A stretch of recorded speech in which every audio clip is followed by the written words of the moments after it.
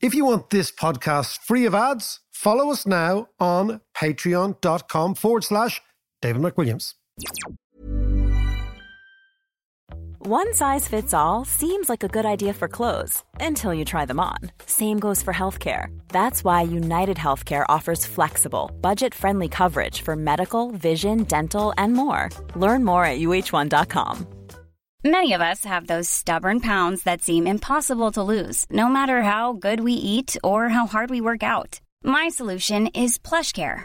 PlushCare is a leading telehealth provider with doctors who are there for you day and night to partner with you in your weight loss journey. They can prescribe FDA-approved weight loss medications like Wegovy and Zepbound for those who qualify. Plus, they accept most insurance plans. To get started, visit plushcare.com/weightloss. That's plushcare.com/weightloss.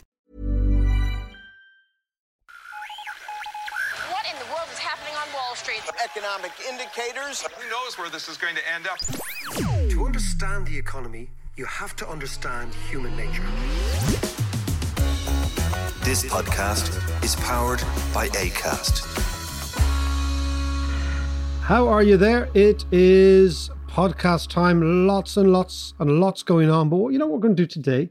We're going to try and put some flesh on the bones of a lot of that good talk in Glasgow about climate change, etc.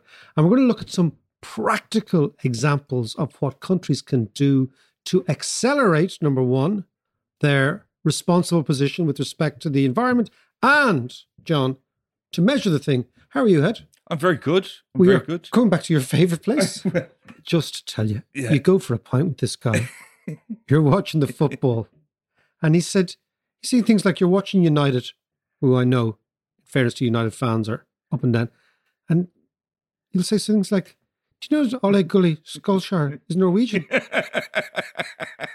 I never said that in my life. I said, I don't give a shite. I didn't even know that. Whether he is or not.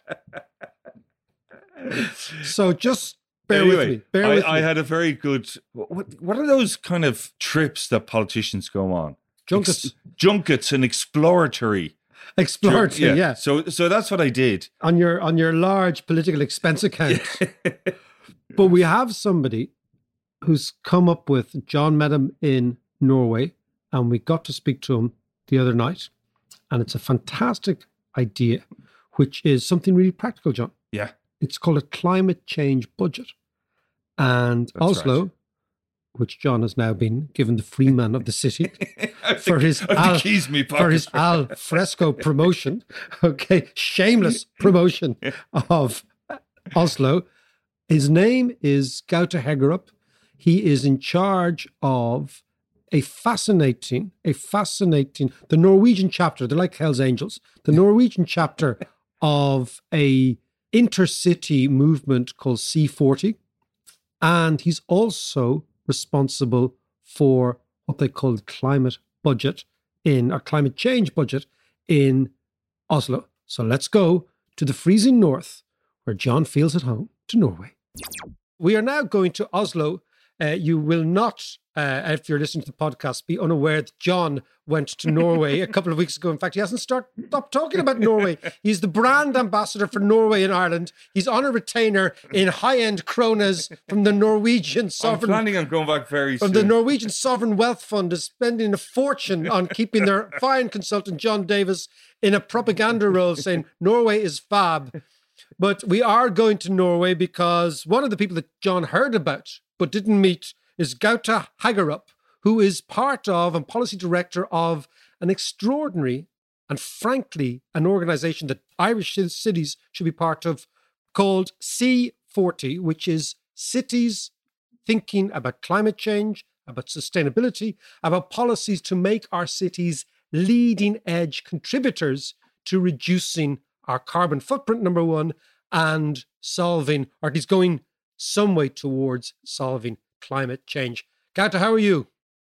Great. Okay, so just so you know... Nice. Thanks for inviting me. Not at all. So you know, we have a Norwegian fan over here. Next, he's going to be listening to Viking heavy metal. Already am. And it's all good, exactly. Gaute, I am fascinated by this organization that you are a member of. Tell me exactly what the organization is. Well, C40 is the world's largest climate network for megacities of the world. 97 cities are members, and they are among the biggest cities in the world. Altogether, the 10% of the people on the planet live in these cities. 25% of the world's GDP is produced in these cities. And the membership of a C40 city in the network is carried by the mayor of the city. So it has very strong political buy-in. And the goal of all the cities and the goal of the network is to make all these cities do 1.5 degrees Paris Agreement targets implemented in their city. So making all these mayors and all these cities do their part of the 1.5 degree Paris Agreement target. Now, the extraordinary thing is that no Irish city, we can come back to that, but it's worth reiterating for our audience in particular. Not one Irish city is a member of this. It shows two things, I think, and we can talk about this in a little while. Number one is the fact that Irish cities do not have sufficient centralized power. Irish power is all centralized in the government. They are terrified of having directly elected mayors and our decentralized power, whether it's tax raising or whether it's policy implementing, but you need to have both, really. That's number one. So even if an Irish city mayor did rock up, it would be more cosmetic than real. And the second thing I also think is maybe we're not taking this as seriously as we should. But Gauda, tell me what sort of initiatives are orchestrated at the C40 level and how do they percolate down before I talk about Oslo itself? Well, the cities, the whole idea here is that the cities need to learn from each other. We have very short time towards 2030, or we had short time to save the planet to reach the 1.5 degree target. So here it's a question of steal with pride, copy paste, find a solution that works best in any city and copy paste it in your own city and scale it up. It's a scaling machine. It's a copy paste machine. It's about cities learning from one another. That's the whole idea. And it's a broad range of activities. I mean, it's about transportation, it's about buildings, energy efficiency, it's about air quality. And now lately, of course, also post-COVID, green and just recovery. So the whole thing here is that mayors learn from each other and city administrations, city bureaucrats learn best practice from each other. Now, can I ask you about Oslo? Is the Oslo mayor directly elected and has executive powers? Can I ask you how it's structured just before we talk about what's going on in Oslo? Yes, he is. The people elect for the parties and the parties select their mayor. Okay, but the mayor has tax-raising powers within Oslo itself? Yes. And so therefore they have a budget internally that they can say, okay, we're going to deploy this budget here or there. So the buck does actually stop with the mayor. If you're an Oslo citizen, if you're the average Osloer and you're knocking around and you're fed up about something or you think that we could do something better here or whatever, you know that the buck stops with the mayor. Is that the case? Yeah, you can elect those politicians that would allocate resources the way you would like it to be allocated. Okay, so so it's kind of ring fence because here in Ireland we've got this. It's partly. I mean, of course, there's a lot of stately money as well. Sure. But the municipal money, they have authority over some parts of their own budget. Absolutely. Okay. Now, one thing I was fascinated was this idea of a carbon budget. Explain this to me because this is something that Oslo is doing. What is it? It seems to be highly effective in zeroing in at responsibility. So explain this to me. Yeah, it's a really, really interesting concept they have developed in Oslo called the climate budget.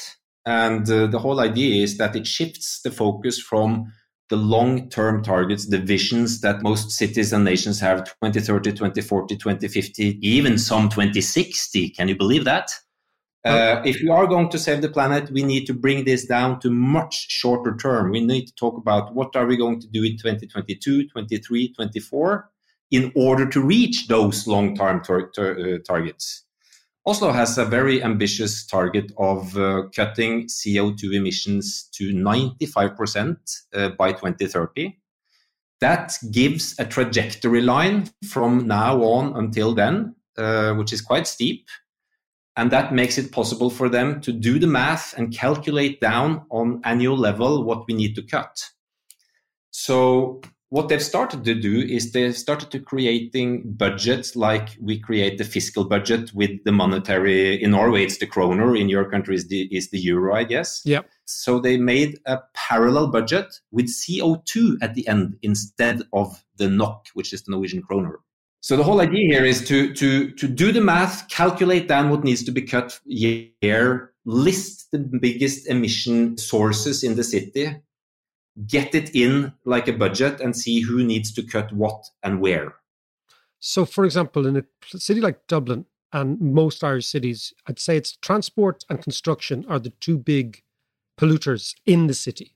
How are you dealing with them in Oslo? One thing which is important here is that it is no longer the climate and environment department's responsibility to make it happen. They are the advisors who calculate it, but then it's the mayor of finance who makes this implemented in the organization. Because if it's one thing we know, it's that the best placed person in an organization to make everyone jump when he says jump, it's the CFO.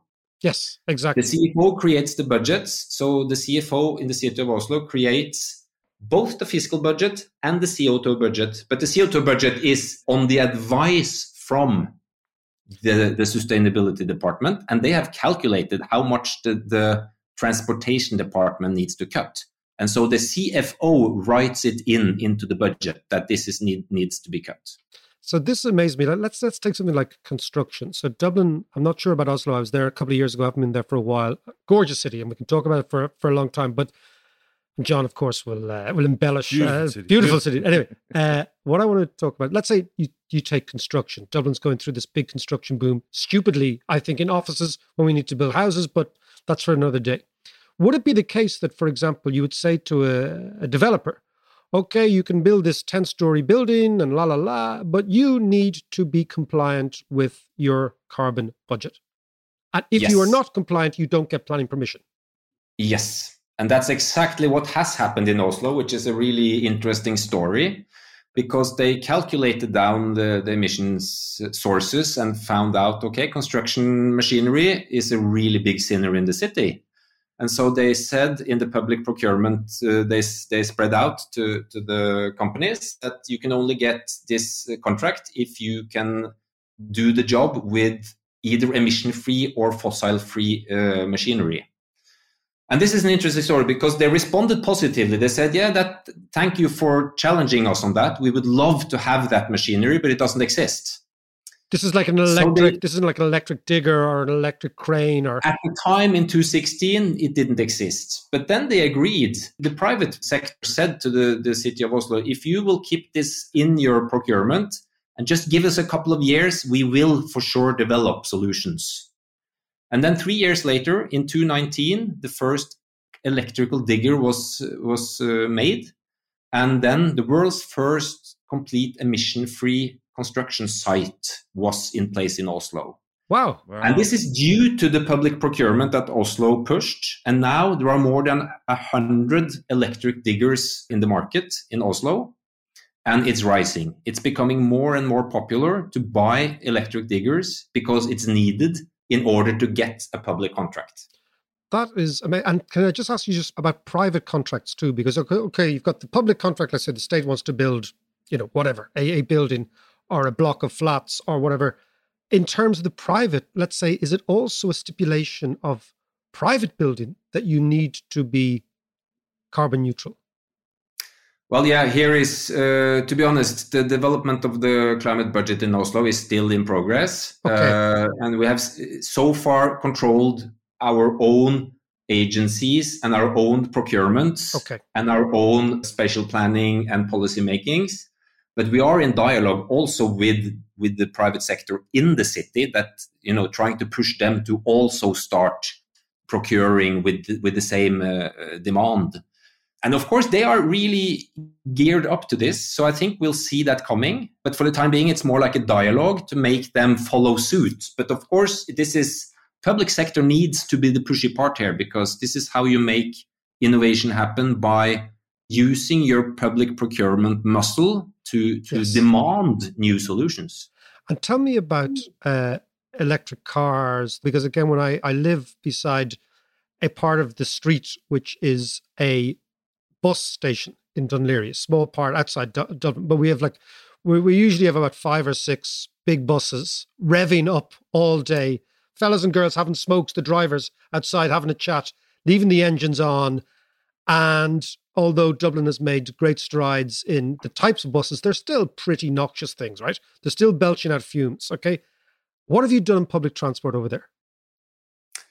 Well, it's the same story actually on the transportation agency. They've started procuring electrical buses. They've also started to use biodiesel. But this is an interesting thing though, because here is where the city and the nation collides a little bit, because national law has made it more expensive with biodiesel, which is totally against what the city of Oslo wants. But this is just one of many examples of how cities in many ways are more progressive than nation states. And that's the same case in Norway. I mean, Oslo wants more than the national government of Norway is able to allow them to. Is this because you're an oil producer? I don't want to go down that lane right now, but yes, perhaps. I don't know. Do you have censorship in Norway? Oh my God, do you have Norwegian oil police? But I presume it is. Yeah. You produce lots of oil, so you're conflicted. You want to be nice, but the pounds, shilling and pence say, hold on a second, we've got to keep producing. But eventually Norway will have to choose. We will, definitely. And that's a really headache here in the country. Absolutely. So many people work in the oil and petrol business, and we need to cut it. But it's really, really hard for a Norwegian government to do that. It's kind of like being in the slavery business. It's kind of unethical. Yeah. It's getting smelly, but you used to make lots of money off it. But I mean, that is a big dilemma for Norway. It is. For us working in the climate business like I do, it's really a headache to sit there and watch that we just have a government now that still are open to search for new oil fields.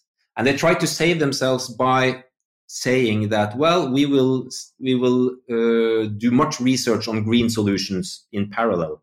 And yeah. Well, you see, this is always amazed me about Ireland. I could understand Irish national policy if we had the biggest oil fields in Europe off the coast of Galway. I could understand Irish national policy if we, for example, produced cars. Ireland hasn't produced a car ever. We've assembled for Ford many years ago. So in a bizarre way, we have a country that should be accelerating profoundly its renewables because in actual fact, we have wind energy. Because A, we don't produce oil, and B, we don't produce trucks or cars or anything. So the value added for Ireland in every new car sold in this country is zero. It's actually zero. In actual fact, it's negative. Mm-hmm. And yet we don't have an aggressive green agenda, which makes no sense to me as an economist at all. In the Norwegian sense, I can understand you're a bit conflicted because you've got all this stuff gushing out of the North Atlantic and into your back pockets and into your sovereign wealth fund, etc. Can I just conclude on this issue, though, of cities being leaders? Because it has always been the case that the metropolis has led in every area. It's always intellectually more interesting, morally more interesting, sexually more interesting, politically more interesting. The metropolis, since the Greeks placed the agora in the center of their society, has been the place that things happen. How do you think cities are going to look like in the future? And the reason I say this is because the relationship between the city and the nation state, as you've just highlighted, can actually end up being quite a fractious one. Mm. Well, I think that what I see happening in all the C40 cities is a tremendous job being done to transform them to more livable cities, where the idea of making more greener zones, making more what we call the 15-minute city, where you can have access to both to all your needs within walking and biking distance.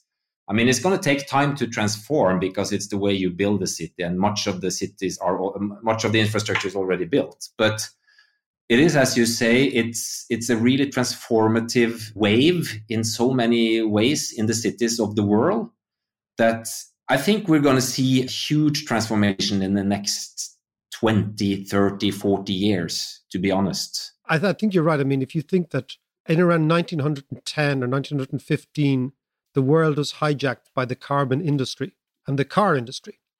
and architects and city planners and town planners all genuflected to the car. And that was the history of the last 100 years. So it took 100 years to change our urban landscape into what it looks like now.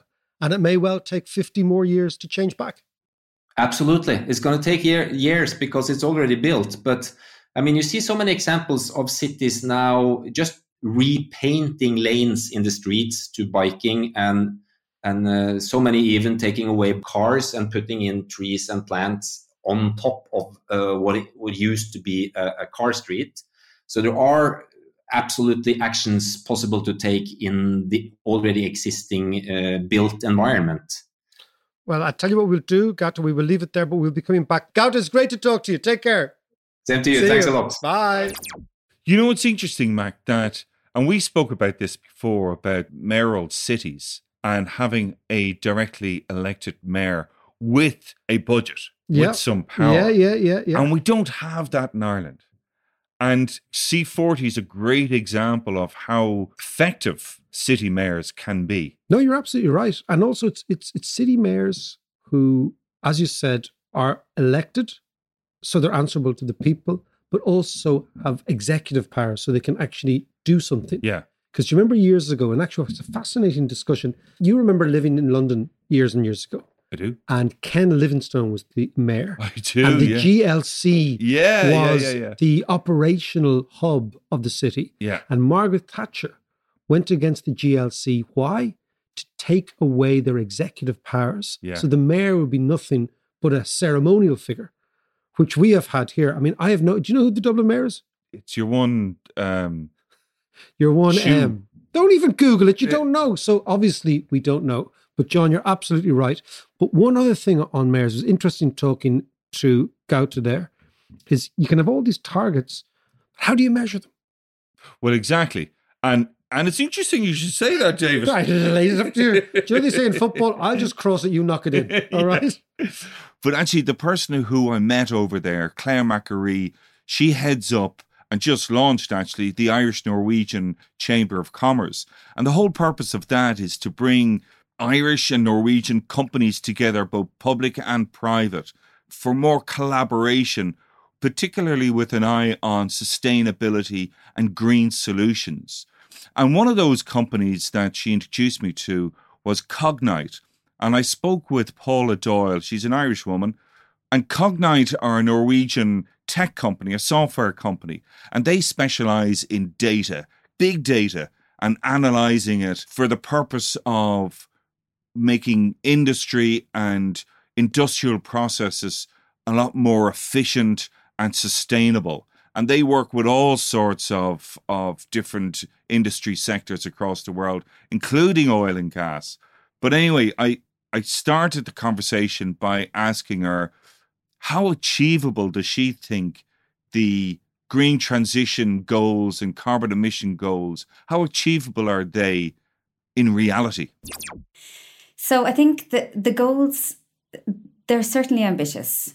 And I believe that we're going to have to do things a lot differently than we do today to achieve them. You know, it's not just technology, to the point, although that is an extremely important point, but it's also everything around the commercialization and the scale up of renewable energy. That is absolutely key. And that means that we need to ensure that companies who are developing renewable products or just operating in that space are really supported by regulatory factors or whatever needs to be put in place to enable them to commercialize and scale their operations. So is the answer to sustainability tech? Yes, it is. 100%. Technology is, as has always been the case through time with human technology, and innovation is what's going to drive us forward. And I think, you know, from Cognite's perspective, because we are a very data-centered company, we say that sustainability is a data problem. Explain that to me. Well, basically, you know, how on earth can you make sustainable choices if you don't see what's going on? Mm-hmm. So how do you optimize how do you reduce your energy usage, for example? How do you optimize your emissions if you're not able to have access to your data and you're not able to apply kind of like machine learning and artificial intelligence to that data in a way that you can then trust it to make the operational decisions. And right now people they struggle with access to the data. And of course it's also a lot around, if you can't measure it, like how do you improve it? Right. So it's about being able to measure correctly as well. And this is for sure, like this is where the industry is going, because if you see kind of in the past, you could ride a wave with visionary statements from industry around, yes, we're going to reduce our emissions. Yes, we're on our path. But really, we're very kind of rapidly moving into the point where it needs to be proven. So that means that we need to have the data, we need to be able to show measurements, and we need to be able to kind of measure change. That's how we can have a serious scaled up impact on greenhouse gas emissions. But given that Norway is such a huge oil and gas giant, how do you reconcile that with sustainability? It's easy kind of to sit on the outside and be very black and white about it, but this is an extremely complex, interconnected energy system that we're talking about here. And the truth of it is, like, whatever way you look at the energy mix, oil and gas is going to be a part of it for the foreseeable future, because we are just not able to deliver the supply needed today without it. So what we have to do, what is the responsible thing to do, is not to just, ignore oil and gas, but it's actually to work with that industry so that they can produce as sustainably as possible, while also doing everything we can to accelerate the renewable space. Can you give us some examples of how you use data to optimize efficiency for sustainability? I mean, I can give so many examples, but basically we're using data to reduce energy consumption. We're using data to kind of optimize like turbines, which are kind of CO2 emitters, so that they will have less CO2. We're using data to reduce the raw materials required into processes so that it's actually less usage. And we're using data to optimize maintenance, which maybe doesn't sound directly linked to sustainability, but it's all about reducing spare parts. And it's just amazing what you can do when you turn that around and you get that data coming in, and you can make decisions based on the actual reality and being able to, and also that your prediction of the reality too. I think the truth is, with the oil and gas industry today, and it's so important for oil and gas companies to produce as sustainably and efficiently as possible. And I'm in no doubt that it's only those who will do that will survive. But can we achieve those targets, those emission targets, through optimization alone? I think we can do a lot with optimization, to be perfectly honest. But at the same time, we need to accelerate the rate of adoption of renewable power. Right? So industry needs to be powered more by renewable energy. It's a lot of things that need to not fall into place, that need to be forced into place for us to have a chance of hitting those targets. But they are extremely ambitious, and 2030 is really close. There's a race on. I think companies need to think really smartly about how can they be forerunners in that race, and kind of to the point where not everyone can do everything on their own, right? So it's kind of about these kind of clever collaborations really driving forward. And that's a lot around kind of industrial companies. It's a lot around kind of tech companies as well. It's kind of big players and small startups. It's, to navigate this space where you have potential competitors, potential partners, but you kind of need to work together. I think this is the challenge of our times. And have you seen this kind of shift in mentality and approach within industry? Absolutely. We commissioned a study with Axios and Harris Poll on this. So we surveyed a lot of industry and energy leaders around kind of their attitudes to sustainability. And it was 93% of them said that tech is like the immediate part of the solution.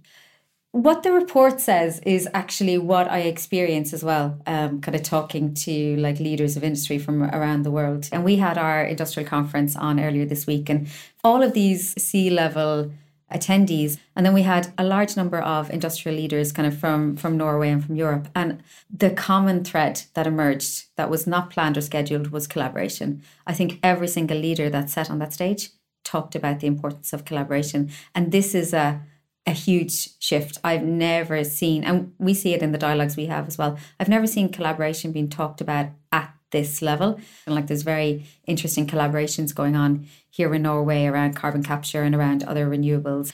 So it's really exciting to see it in action. But it's really about like this urgency to move from talk to action. Like that shines through in that report. And also kind of their acknowledgement of what it's going to take to get there as well. You know, they do know what's needed, you know, in terms of like data, in terms of tech. They do know they need to be action oriented. Like I think everyone's seeing the writing on the walls for actual, you know, sustainability metrics. So how do you force this change? I mean, is it through regulation, or is it through the market, or is it through customer demand? You know, it's so important to get the incentives lined up, right? So if we just talk about sustainability from an ivory tower perspective, then what happens? But if we talk about sustainability, and sustainability is 100% linkable to the bottom line. It absolutely is. And not only that, but also like these other things like access to capital, which is just massive, right? But sustainability is very easily linked to the bottom line. And I think that is absolutely how it should be, because we want industry to use less raw material. We want them to produce, you know, higher quality. We want less waste. We want things to be as optimal as possible. And there's two outcomes from that. One of which becomes cheaper to run. And then the second one is that it's just far better for the environment. It's that time of the year. Your vacation is coming up. You can already hear the beach waves, feel the warm breeze, relax, and think about work. You really, really want it all to work out while you're away. Monday.com gives you and the team that peace of mind. When all work is on one platform and everyone's in sync, things just flow. Wherever you are, tap the banner to go to Monday.com. Mother's Day is around the corner. Find the perfect gift for the mom in your life with a stunning piece of jewelry from Blue Nile. From timeless pearls to dazzling gemstones, Blue Nile has something she'll adore. Need it fast? Most items can ship overnight. Plus, enjoy guaranteed free shipping and returns. Don't miss our special Mother's Day deals. Save big on the season's most beautiful trends. For a limited time, get up to 50% off by going to BlueNile.com. That's BlueNile.com. Burrow's furniture is built for the way you live. From ensuring easy assembly and disassembly to honoring highly requested new colors for their award-winning seating, they always have their customers in mind. Their modular seating is made out of durable materials to last and grow with you. And with Burrow, you always get fast, free shipping.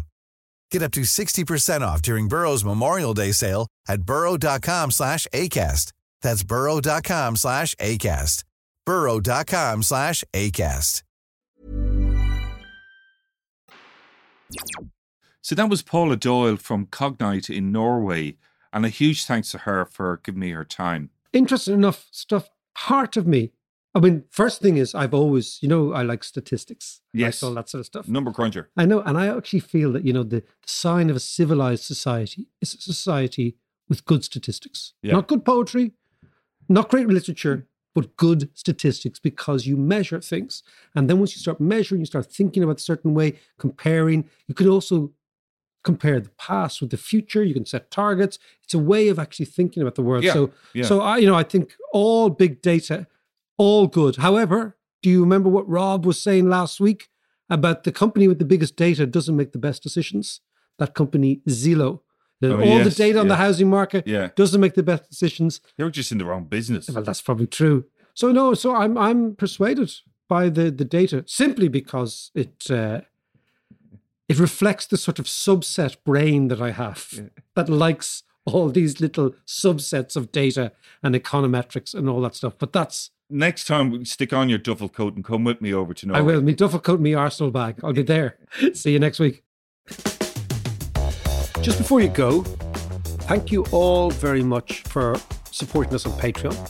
And also, if you don't support us on Patreon and you want to learn economics, we have this fantastic new course, which has a video element, it has an audio element, it has all the reading lists, it has notes, it has all sorts of bizarre and unusual takes from the world of economics. It's called International Trade and Money. First 3 lectures are Humanomics, which is about putting humanity back into economics. Second lecture is the trading ape, the idea that we are actually hardwired to trade. And the third is the myth of barter. And of course, this is a 14 lecture series taking us all the way up to crypto. If you want to learn economics, join me on Patreon, patreon.com/David McWilliams.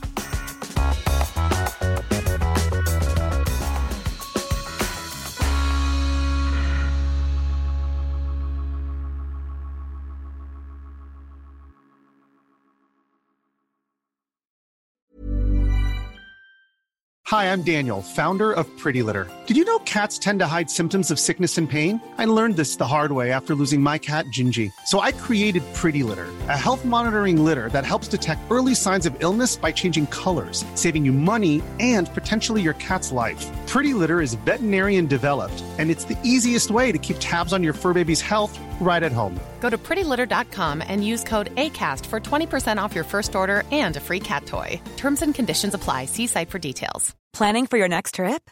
Elevate your travel style with Quince. Quince has all the jet-setting essentials you'll want for your next getaway, like European linen, premium luggage options, buttery soft Italian leather bags, and so much more. And is all priced at 50 to 80% less than similar brands. Plus, Quince only works with factories that use safe and ethical manufacturing practices. Pack your bags with high-quality essentials you'll be wearing for vacations to come with Quince. Go to quince.com/pack for free shipping and 365-day returns.